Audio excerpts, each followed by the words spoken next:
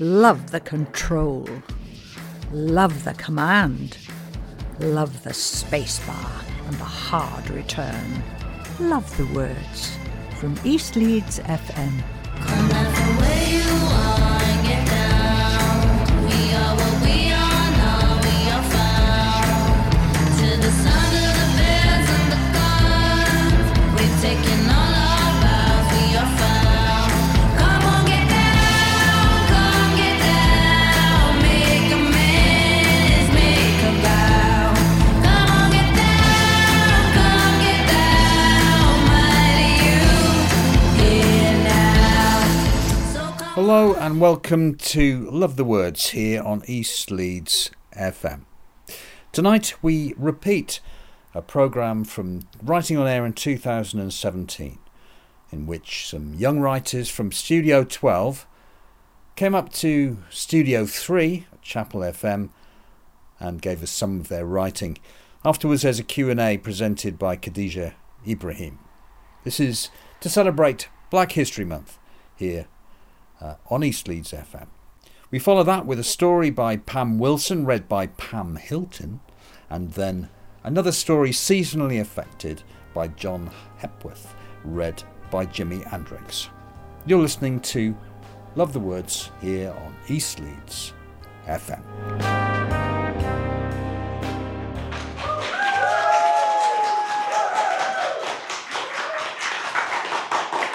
And welcome to Chapel FM Arts Centre on East Leeds FM, where we are broadcasting for 4 days spoken word Writing on Air, our annual festival. It's been a fantastic thing so far, I think. Thank you so much to Yaffle just now, and then before that to Transforming with Poetry Inkwell.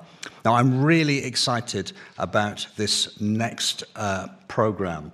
We're going out to the world, by the way. We have listeners in Peru, we know that. We had, and also in Belgium, strangely. We had a lot listening from Belgium in last Writing on Air.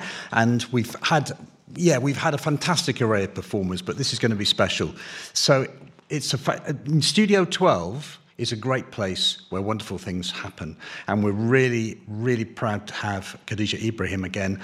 She was here very recently with us, back again today, and she's going to be introducing these wonderful performers. So give them a big welcome, please. Thank you very much, Peter, for that. Thank you. So welcome to Manifesto in Verse. I'm just going to give you a little bit of a background of what that is. Manifesto in Verse is a project that celebrated 100 years since women got the right to vote. The project participants, who you're going to hear from later on, all participated in a workshop with Studio 12 and myself, and they used poetry to express their views linked to the suffrage movement and to write their own manifestos based on 100 years into the future. Studio 12 is a digital media initiative that delivers poetry workshops, media workshops, and they're based in the Central Library in the city centre. It's also an information service where they provide free access to digital resources, including multimedia, video, photography, music software for young people aged 16 to 30. So let's just give Studio 12 a round of applause. Let's give the women that are sitting here that are part of Manifesto in Verse a round of applause. Yeah. So you are going to be in for an amazing treat. They've been writing poems, as I mentioned, around 100 years since women got the vote. And so this is their own manifesto, looking at what it means to them today to be a woman in today's society. So first up, I'm going to introduce Jasdeep. So Jasdeep is a poet. She's a yoga instructor. She also, just finding your thing here, sorry. She's a yoga instructor. She's part of the Voice Box Cafe. She was also part of Borderlines. We want to introduce her to the stage. Please welcome Jasdeep.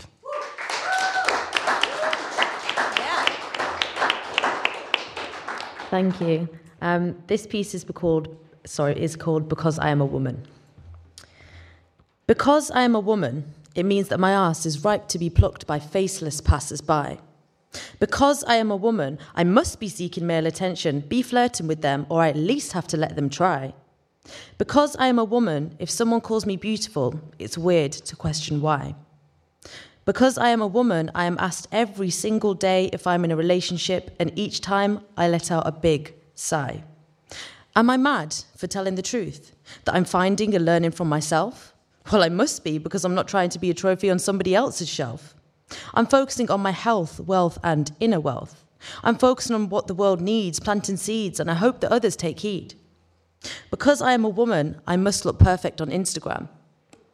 Because I am a woman, I must watch my weight to keep a man. I don't really give a damn. Because I am a woman, I must have an ass or tits. If you don't have either, then at least you have your lips and they can be of service. I would much rather that you measured me by my grades or how I stop myself from going insane, my eagerness to learn, the favours that I return, the way that I have self-respect and that I self-reflect. Rather than asking me if I take speed, how about we talk about the books that we read? Thank you.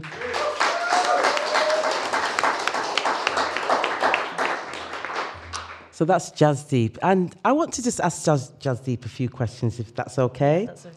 Okay, so I was listening to your poem and you talk about young women's issues. Mm-hmm. What does that mean to you today? Young women's issues, I think, are just anything that young women are feeling today. And that mostly comes from what they see outside in society a lot of the time on social media. And I think it can be really harmful and damaging for young girls to see what an ideal woman is, because I don't think there's any such thing. I just think people should be allowed to be who they are, and they shouldn't have to feel like they have to fit into a box or that they have to be a Kardashian, because that's not real. So just tell me one more thing. In terms of writing your poem, what inspired you to come up with that idea, that concept? A lot of things that have been bothering me recently. Yeah, I'd say that they were just on my mind, and they've affected me recently. Things that I've experienced and seen. Okay. One more round of applause for Jasdeep, please. Come on. Thank you very much. Okay, so our next poet up is Lulia.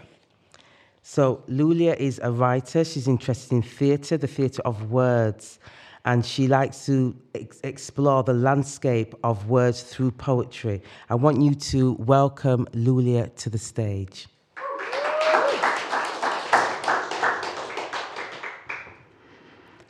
You see, before I never knew if I was a feminist, but now I know, I've made up my mind, that feminism is the end of division between men and women.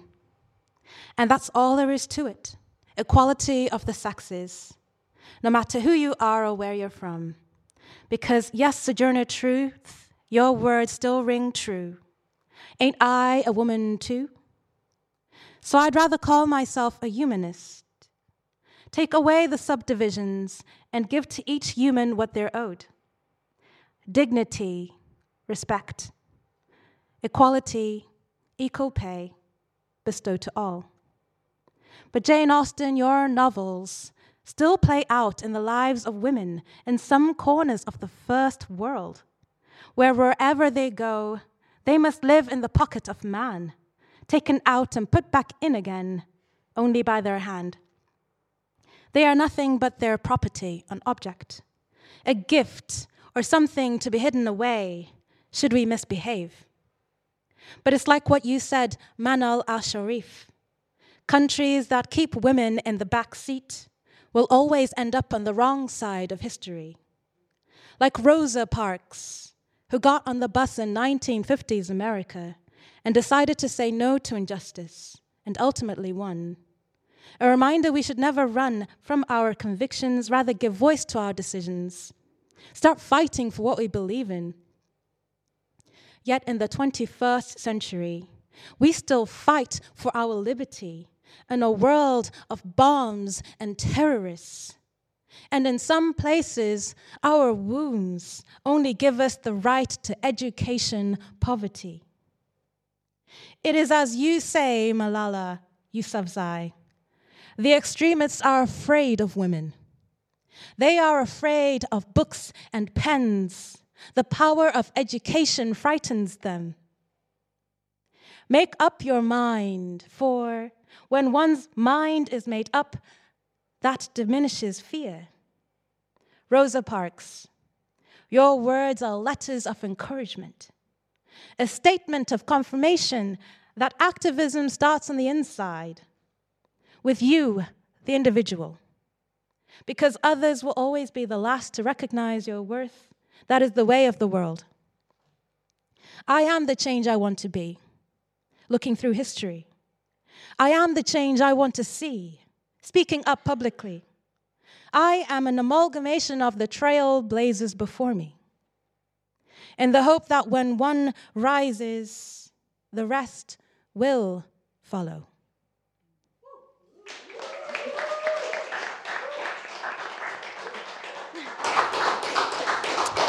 Thank you, Lulia.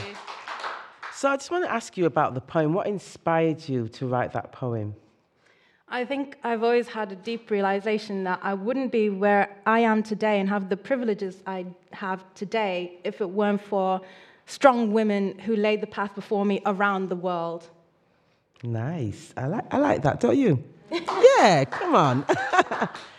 Okay, so I was reading something about you. You said that you like theatre, you like poetry. I mean, can you just tell me a little bit more about how you work with theatre and poetry? So I have a couple of projects. For example, I collaborate with a theatre company called Mimesis, and I co-write the plays that we do, and I often will inject an element of spoken word into the plays, and some of the family-friendly plays as well. It's quite good to have an element of poetry in there to help engage with the children and make it a bit more fun. Yeah, I understand. Thank you very much, Lulia. Thank you. Thank you. Okay, so next up we have Amanda. So Amanda is also a poet, and she's originally from Zimbabwe, and she grew up in Leeds. She goes by the name of A. the Poet. Is that right? A. the Poet. She was also part of Borderlines Project, and in her spare time she enjoys running a charity called One Woman Together. Can we welcome Amanda to the stage, please?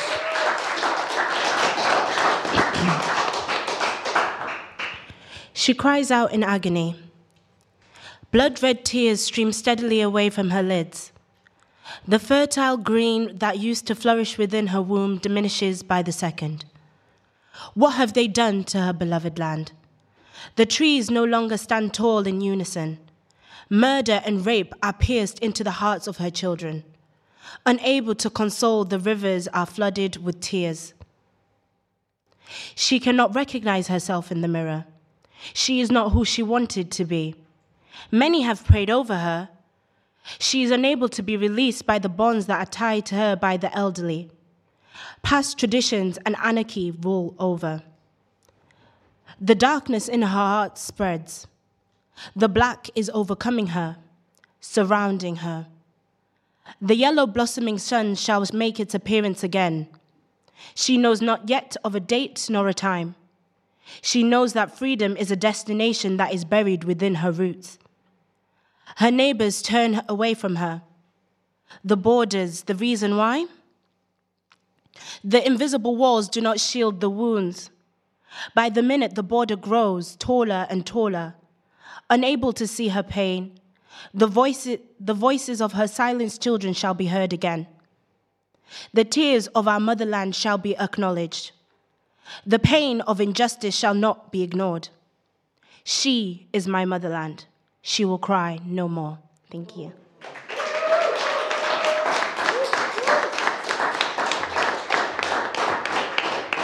Thank you, Amanda. So I'm going to ask you the same question. What inspired you to write that piece? So I wrote this piece just around the time where there was a bit of conflict in Zimbabwe, where I'm from, and it was just getting to a stage where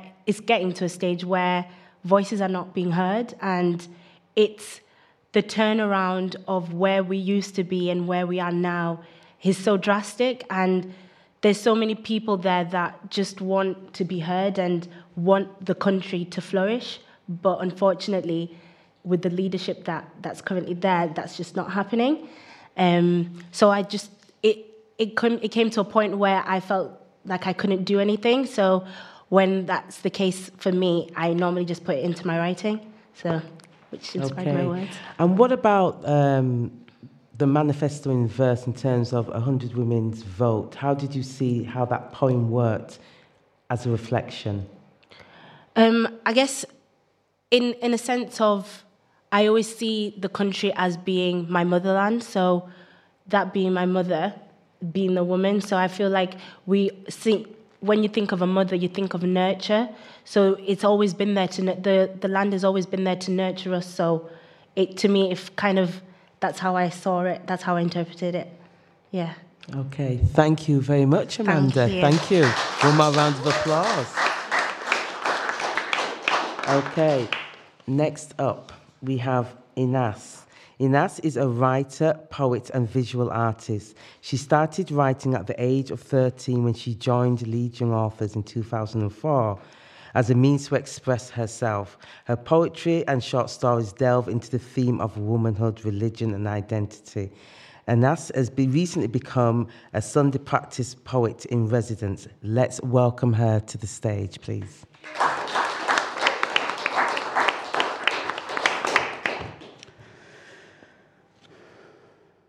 I am queen. I am Nuba queen. I am Merowe Kush African queen. I am Kende Kete. I'm in Shakatu. In this land where women feast and fast, she feeds my people, builds kingdoms, gold under her feet, children under her breast, soldiers under her rule. She builds temples for the gods. Kingdom of Kush. In the land of the Sud, the land of Sudan, the land of black, the kingdom of blacks. I am blind in my right eye, yet I fight with gold wrists. I fight with my head, not my fists. For peace and not for war, I am black. I am Nuba. I am Black Pharaoh. I am a goddess. Like her, with kohl eyeliner, I am the Nile River. I am the source of life. Horus is energy.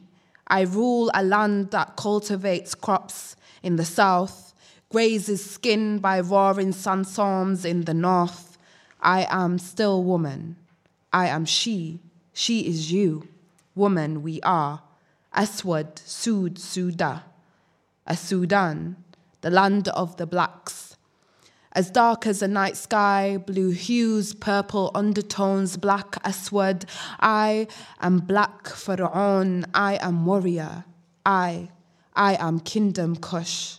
In the Bronze Age. Adini Amali. Thank you.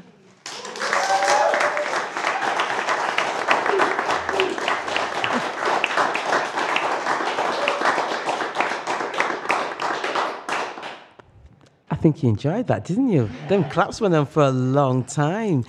Well, thank you, Inas. I just want to ask you about the inspiration for your poem.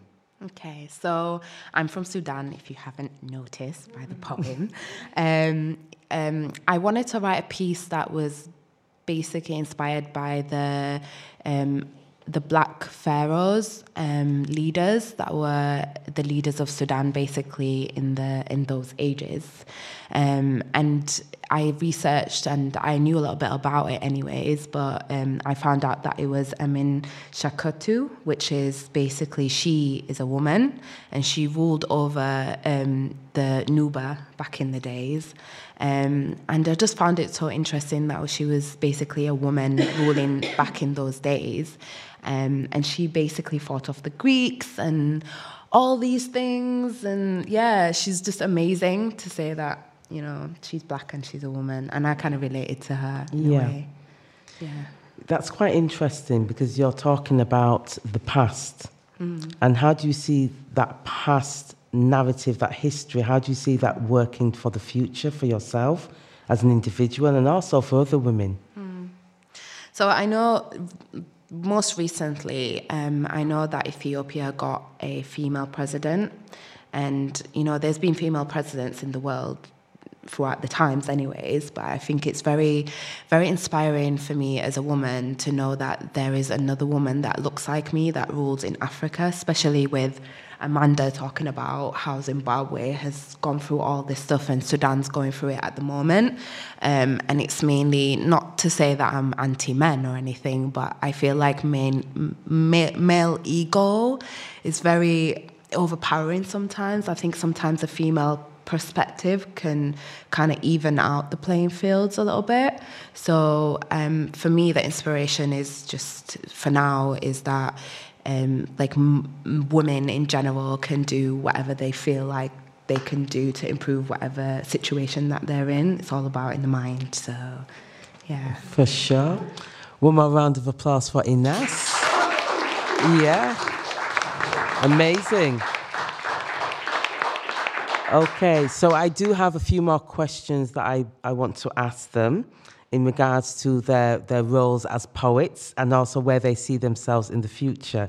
So that is really the question. But also, I'm going to give you an opportunity to ask them any questions that you'd like. So if you'd like to ask a question, just let us know. We're going to have a roving mic, and you just put your hand up and we'll come to you. So really, what I'd like to ask now is, where do you see yourself in the future in being part of Manifesto in Verse and the Voice Box Cafe, but also looking at that 100 years of women's vote in Britain? And then you've all got these, you're all part of a different group of people coming from different parts of the world, and you're here in Britain. That's what brings you here today. Where do you see yourselves? Do you see yourselves as part of that narrative? In the future, I definitely see myself being a leader, and that's kind of been put in play with the charity that I have called One Woman Together. So my whole basis is of helping women provide them with sanitary products if they do not have access to it, because it's seen as kind of a luxury in society, in the West, in Africa, all over the world. It's seen as a luxury where it's not. So I feel like I'm using my position as a woman in privilege and helping provide for those women. That's where I see myself in the future, using my platform, whether it be poetry or my charity, to help other women. Yeah. Fantastic. Yeah. Because I'm a theatre maker and I also love spoken word, what I'm sort of blending my work towards now is a more like a blend between theatre and spoken word. So I think that's where I see myself in the future, is not only just making, spoken word and theatre blends, fusions, but also making theatre shows, just straight theatre shows. And that's where I'm headed. I'm already that. To be fair, I already make theatre, but I hope to be able to showcase what I believe can help change people's perceptions and better society, I guess, on a bigger platform. That's where I would hope to go. Nice.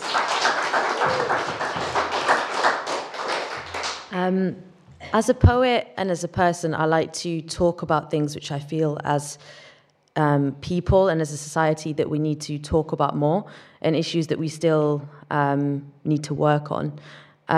In future, I can see myself continuing to be a poet because I'm thinking and writing all the time, to inspire people to take action in their lives for the better, for the betterment of everyone, and also to... Sorry, I was just thinking of it then. But also to... no, sorry, it's gone. Sorry. It's okay. It can be quite overwhelming, but we understand what she's saying, don't we? Yeah, of course. So just one more question for any one of you. How do you see poetry working for you in the future?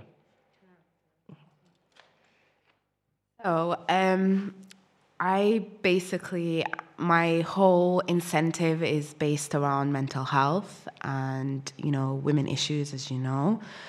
So poetry is kind of an outlet that I can allow myself to just be free and be me and say whatever I want without any judgment. So I think poetry would work for me in a sense of trying to combine that with the mental health, because I'm studying counselling at the moment, to try and combine them both, to try and hopefully take it on board and help other young kids. Especially coming from these young authors, I felt like that was the only space that I had at that time. And I think it's very interesting to try and find spaces like these and others to try and get them to include kids so they can actually have that incentive and be able to write and just create and just be themselves without having any kind of judgment. So, yeah, that's mainly my point of view of it. Thank you. Thank you. Right, so I'd like to open the floor to the audience to ask any questions. Is there anybody that would like to ask a question to any of these beautiful young women sitting here? Go on, ask them a question. Oh, look, we've got somebody there.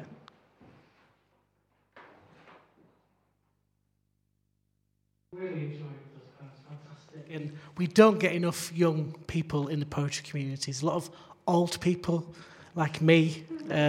Too many people like me. So it's great to see such a great variation. I was going to ask you if you have aspirations. Do they include work on the page, or are you more? Would you like to be on a CD or a CD? You know how old I am now. You know what I'm saying. Yeah. Tape, yeah. You don't know what tape is.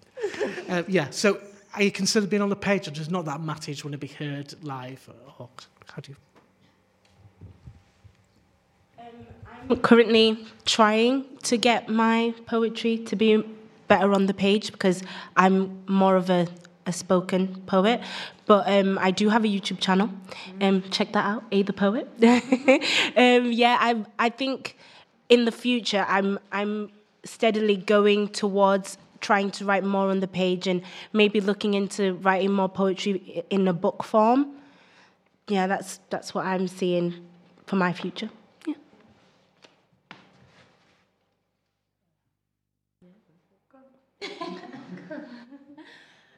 For me, it's really interesting you asked that because I was thinking about that the other day after Khadija had given me some feedback on one of my pieces that I wrote. That because it's a piece I wrote to be performed, it made me think, actually, would this translate well on the page? And so I thought, okay, I have to make a decision what I want my work to be. And for me, the decision was I wanted to write the poetry for theatre, like I mentioned before, the fusion.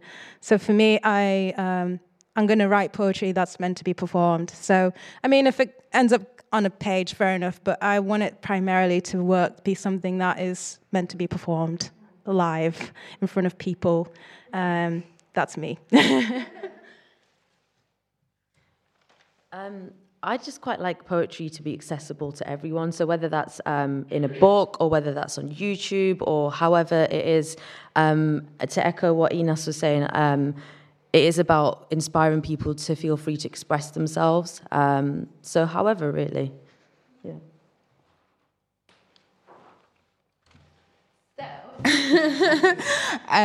So I find I'm actually a spoken word artist and I call myself that. But I think with these workshops with Khadija and Studio 12, Khadija's helped a lot in trying to edit my work and help me edit my work so it can actually resonate as powerful enough.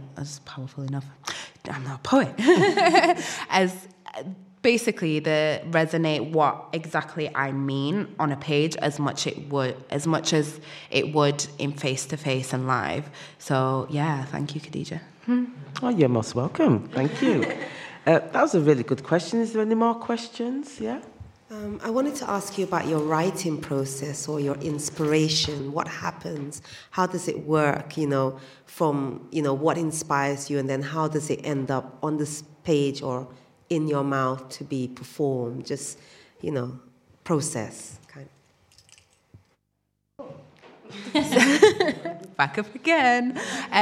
So how I write my poetry is normally I would think of a sentence, and it normally comes to me like before I sleep or when I wake up, mostly before I sleep. And I think it's the inspiration from it. I don't know. It's just a feeling, I guess, and that's how I see it. And it's how I portray that feeling in that sentence on that page, I guess. And then it just goes from there. Editing, I find editing very tedious, but at the same time, I think it's very, it's amazing. It feels really, really beautiful when you've edited something and then you can read it back to yourself and then you're just like, oh my God, I just wrote that. And it sounds exactly how you feel like it would sound in your head. But I just don't like editing, but I love the outcome of editing.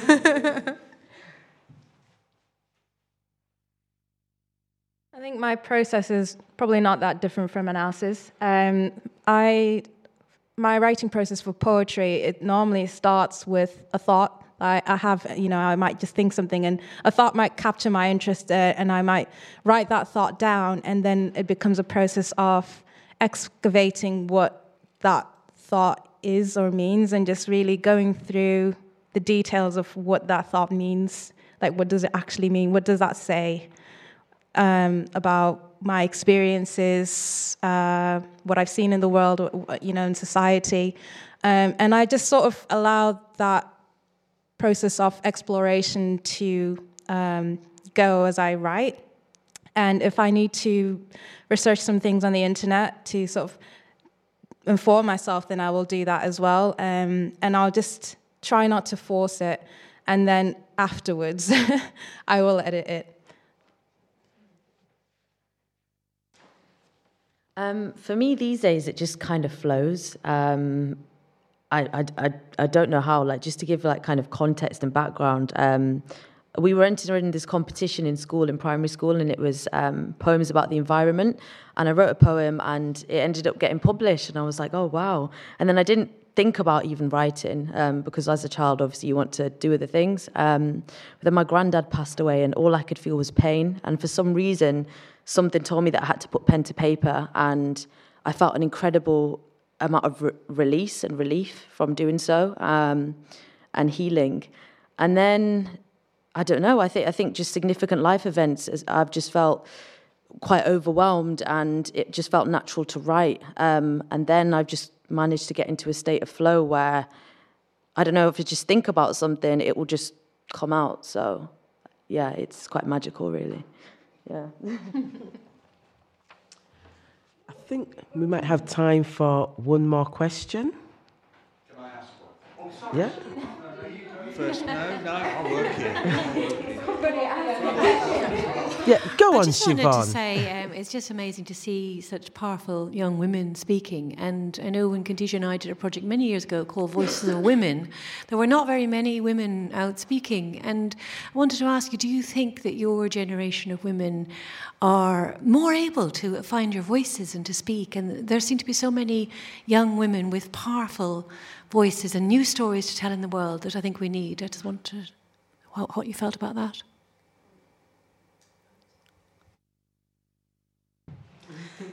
Me again. So I think because we're in an age right now where it's not necessarily, it's more women in the forefront, I feel like, just because of all these movements like feminism, womanism, and, slut walk, like, we're doing all this stuff, women empowerment, and dress how you feel, all that kind of thing. I feel like women have taken a stand. I feel like women have always been there. They've always been behind, like even with the manifesto, to basically speak their truth and make sure that their voices have been heard. And it's only fair, it's only right, let's say, that we as women now in this generation, we actually take on those voices and make them our own and add on to it. Because if we don't have a voice, then what are we, I definitely agree. And I think now we're at a stage where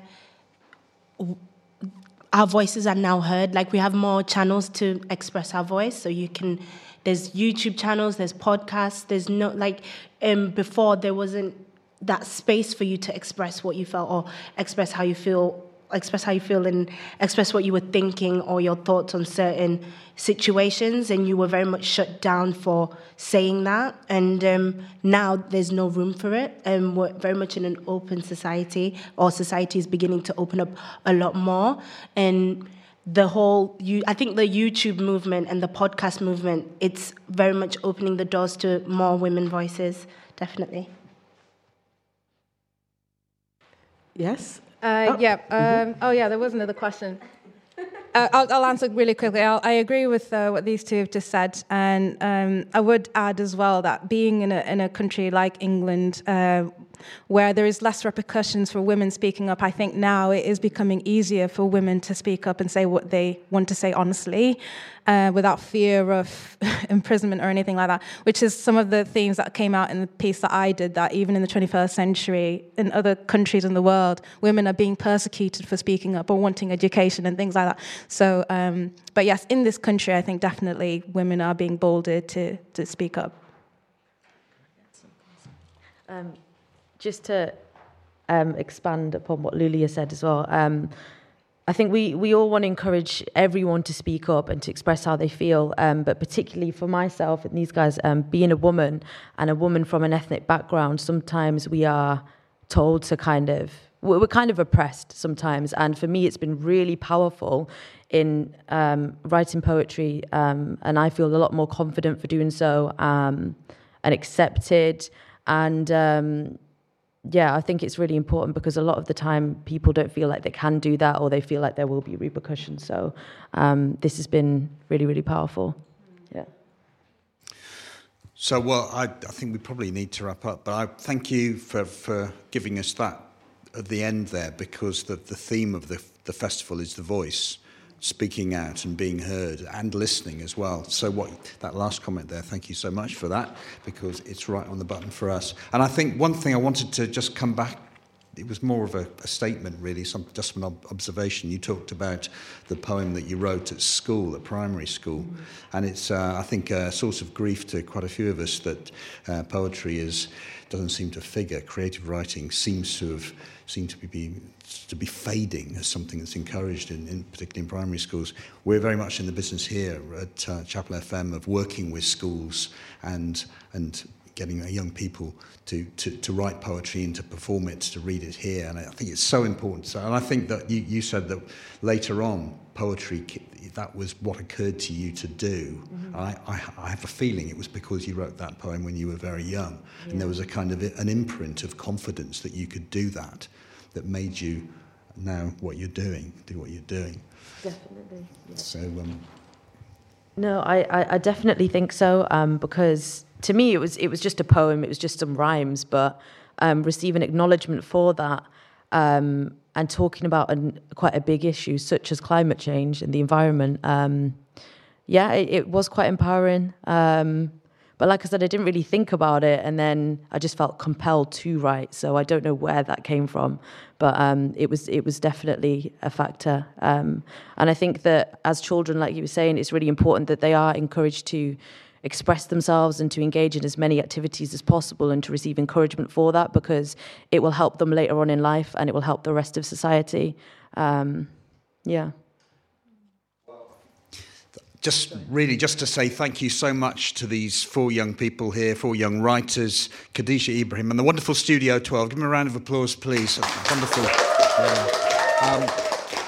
And don't go away.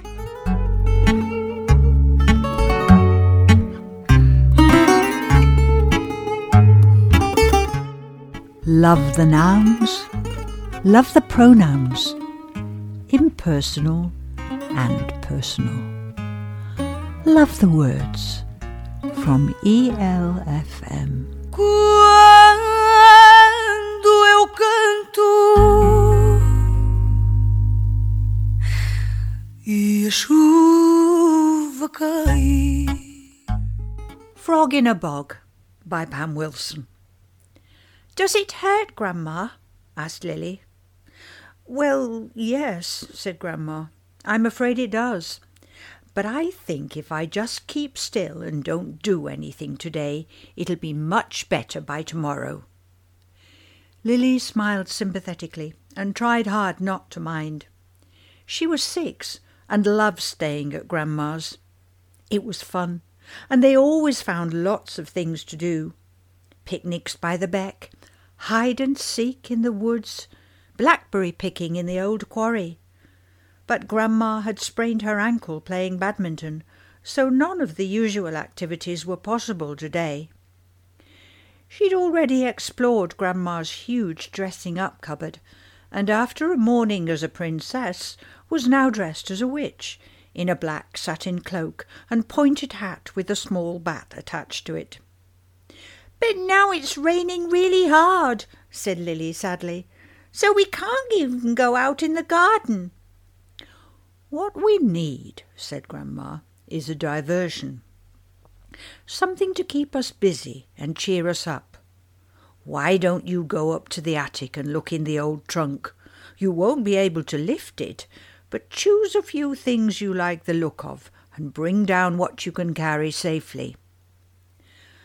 The trunk, Lily always thought this was such a funny word for a suitcase, was so old it had belonged to Grandma's father, and it was full of all the old books that Lily's mummy had never been able to give away. Usually Grandma chose a selection to put by Lily's bed, so being allowed to go and look for herself was really a bit special.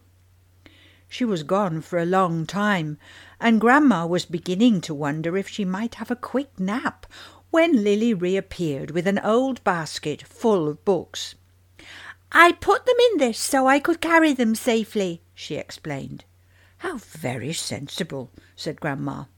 "Well, what have you found?" Lily tipped the books out on the floor. There seemed to be plenty for an afternoon's reading. "What would you like to read first?" she asked. "Oh," said Grandma, "I'm doing the reading, am I? What about you?" "I'm doing the listening." "Well, I have a better idea," said Grandma. "Why don't we take turns? I'll read one to you, and then you can read one to me, and I'll help if you get stuck with any tricky words." This plan was a great success, and they both enjoyed themselves enormously. Grandma read The Tiger Who Came to Tea, Cousin Blodwen's Visit, and The Tailor of Gloucester, and with just a little help, Lily read The Three Little Pigs, Funny Bones, and Meg and Mog.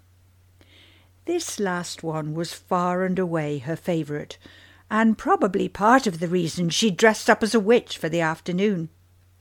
"I'm making a spell," she chanted. "Frog in a bog, bat in a hat, snap, crackle, pop, and fancy that." She danced round the living room, waving a paintbrush as a magic wand and pointing it hopefully at Grandma. Suddenly Lily stopped. "Grandma," she said, "maybe Meg's spell would make your poorly foot better." Grandma looked doubtful. "Meg's spells don't always come out quite right, do they?" she said. "You might accidentally turn me into a caterpillar." "They do sometimes," said Lily, clearly determined to put her plan into action. "Now all we need is the What's that word, Grandma?" "Ingredients?" "Yes, the ingredients for the spell." Grandma pointed to the witch hat, which had fallen off during the spell-making dance. "Oh, yes, bat in a hat! Now all we need is a frog in a bog and something that goes snap, crackle, pop." Grandma explained that snap, crackle, pop was probably something to do with an old slogan for a breakfast cereal. But Lily concluded that a packet of crisps would probably be just as snappy and crackly. The frog in the bog was more of a problem. Peering through the window into the rain-swept garden, Lily could see no sign of a frog, and she wasn't very sure exactly what a bog was anyway. "It's sort of squelchy grass with soft mud underneath," Grandma explained. "It looks like a field, but if you walk on it you sink in and your shoes fill with muddy water. I know, it often happens when I go for a walk. Just the sort of place a frog would like.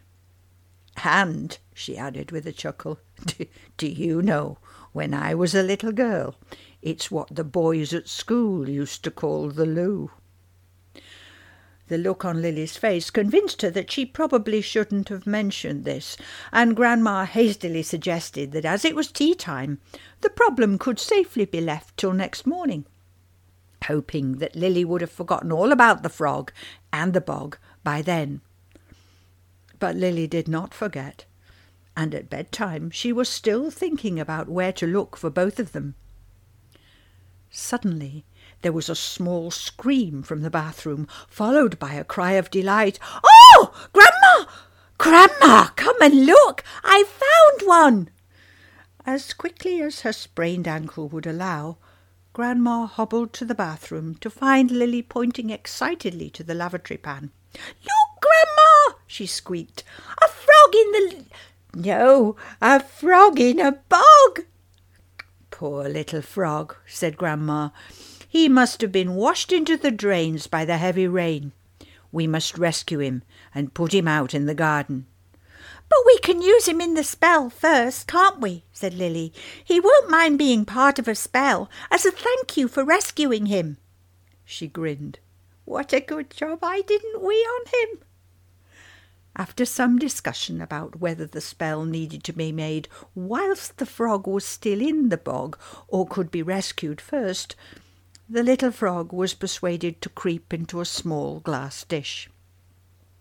Lily assembled all her ingredients and duly enacted the spell, which Grandma assured her would take an hour or so to work properly.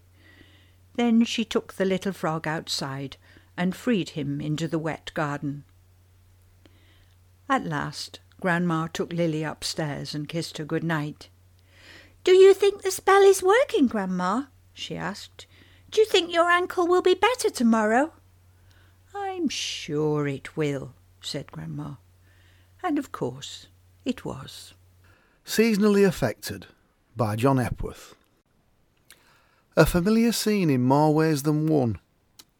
Like a parody of an old detergent advert, the mother addressed her son from behind a pair of grey flannel short trousers, held almost to her chin, so the lad had to look at the unloved garment and his mother's interrogative face at the same time. "I'm not going to ask again," she contradicted herself. "What's this?" "Don't know," he replied, holding on to his indefensible opening. "You can see that something's happened to these, can't you, little fool?" "Yes." "What is it then? What's happened? What's marked these trousers? I'm not going to ask again." But a slight tone of wonder was in her question, with the trousers disfigured by lines that might have been drawn with a ruler and a nice stick of charcoal from her own box of art materials. But these lines weren't drawn, they were more, well, engraved, sort of, or etched. That was it, etched. The lines, a neat octagonal shape like a rectangle with its corners cut off, were not just on the fabric, but rather bitten into the nap of the cheap flannel cloth. The wicked little monkey had actually been etching his trousers. "No," she thought, suddenly suspecting a hysteria she didn't feel. "I'm getting carried away. I haven't that sort of stuff in the house, and anyway, he'd make a mess with it. Not a nasty neat job like this." "You did this, didn't you? And you're not going anywhere till you admit it. Look at this mess. You've nearly burnt through these. They'll never be any use ever again." That was it. Yes, of course. Burnt. Why hadn't she realised before? With the key word burnt, the boy thought he'd better prepare the next stage of his defence. He was going to lose this one, he knew, but he must make sure his opponent was exhausted before the battle was over. Then there wouldn't be so much vigour for punishment. "It happened with a firework." Not a bad move, that, a bit of the truth, sounding both possible and impossible at the same time. His mother believed, doubted, had feelings of horror at the menace of a firework on the front of her only son's trousers, and then coolly challenged, "Oh yeah? How?" "Don't know." Wow. Shouldn't have tried that one again. She nearly clouted me then. I can't quite remember. We were just sort of messing about. She saw a kind of truth. Late October, gangs of boys from all over wandering over with fireworks. Pretty rough types, some of them. You won't put it past them to use the things as a weapon against anyone too cheeky who crossed them. Or for no reason at all. "Who did this to you?" she demanded. "Nobody," he replied, all too convincingly, instantly regretting he'd let some good material get away that could have kept the combat going another couple of rounds before admitting no one else was involved. "I did it. Me," he confessed, now beginning himself to weary. "With a banger. I was just messing about." "Don't talk such rubbish," his mother responded, striking out with the black branded trousers and achieving a nasty flick. "I did, Mum. Honest." "Well, what did you do then? Might have killed yourself or set yourself on fire." She was worried. Had the little maniac developed a taste for self-mutilation? "Have you burned your leg as well? Let me see." "No, Mum. Honestly. I wasn't wearing them at the time." "What?" What kind of barbarians had the little fool fallen into the hands of? "What do you mean? Why'd you got your trousers off? Who were you with? What were they doing?" "I'm wearing other ones, Mum. What I've got on now, these jeans. It was a Saturday, and I wasn't even out anywhere. I was in my room." "Rubbish, you damn fool. Letting fireworks off in your bedroom? You could send the whole place up in flames. You're not fit to live in a decent house, you rotten little bugger." "It were okay, honest. It were only a penny banger, and I did it in the lead box." The lead box. The octagonal lead box. Rectangular with chamfered corners and a domed lid. Probably an ancient tobacco box about the size of a half-pound tea tin, where the lad kept a few military mementos, sergeant's stripes, a metal badge of a crown and another of the royal coat of arms, a nice smooth braided cord called a lanyard. All revered evidence of a time before his own. Of the man who, long before he bought his son such a stupid pair of short, stiff, grey flannel trousers, had himself gone forth for his country wearing decent, proper gear against the danger of real explosives. "Haven't you got any sense at all? What did you do that for?" "Well, on the news they're always saying that dangerous stuff, atomic and that, is put in lead boxes for safety, so I used mine." Am I lying or telling the truth, he was asking himself as he spoke the words. "Oh yeah? And what about the trousers?" "Well, I used those just in case." "Just in case what?" she screeched, lashing out with them again so a buckle flashed past the boy's eyeline as he dodged. "Well, just in case, so there won't be a mark on the eiderdown or get it smoky or anything." He wasn't doing too badly. He saw fatigue was slowing down his mother's performance and, more important, could see she was beginning to be relieved in that odd way they have, as if they're glad it's not worse. "You better not be telling me you've done anything to that eiderdown." "No, Mum. Honest, I haven't. That's what the trousers were for. Then I threw myself on top of it all to muffle the explosion."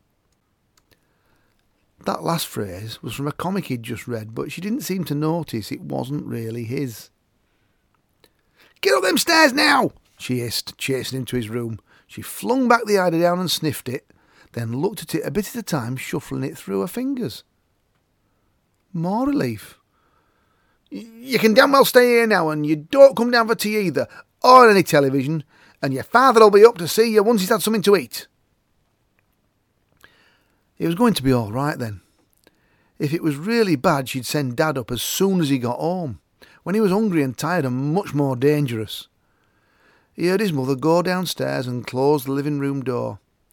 He opened his window a few inches, then went to the shaky little bookcase, stretching his arm through to a hidden place behind it before returning to the window. He looked out and stepped back from it and stretched his arm once more, sighting along the peculiar barrel of an ancient Webley air pistol at a point 2 gardens away. There, a pair of cheapish grey flannel short trousers, the very ones that had given his parents their wrong-headed idea, were pegged to a tight washing line.